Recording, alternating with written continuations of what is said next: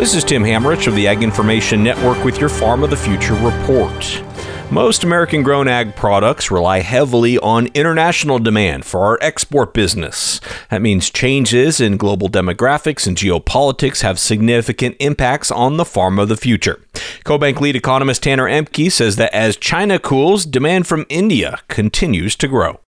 China clearly has their headwinds with demographical issues, declining population, aging population. And so the question is, where does agricultural exports for the U.S. grow in the future? Well, we're clearly seeing that in Southeast Asia. Southeast Asia has been a huge growth for all kinds of commodities. And I think that's a bright spot that we have to celebrate. But Southeast Asia is a very disparate, smattering of countries. The longer view here, I think, is India. 1.4 billion people, the most populated country in the world now, the fastest growing major economy at over 7%. China's less than 5%, we're around 2% thereabouts.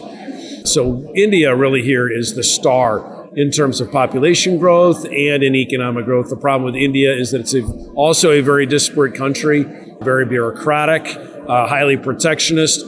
So those are some things that we're going to have to work through longer term. That's economist Tanner Ehmke with Cobank.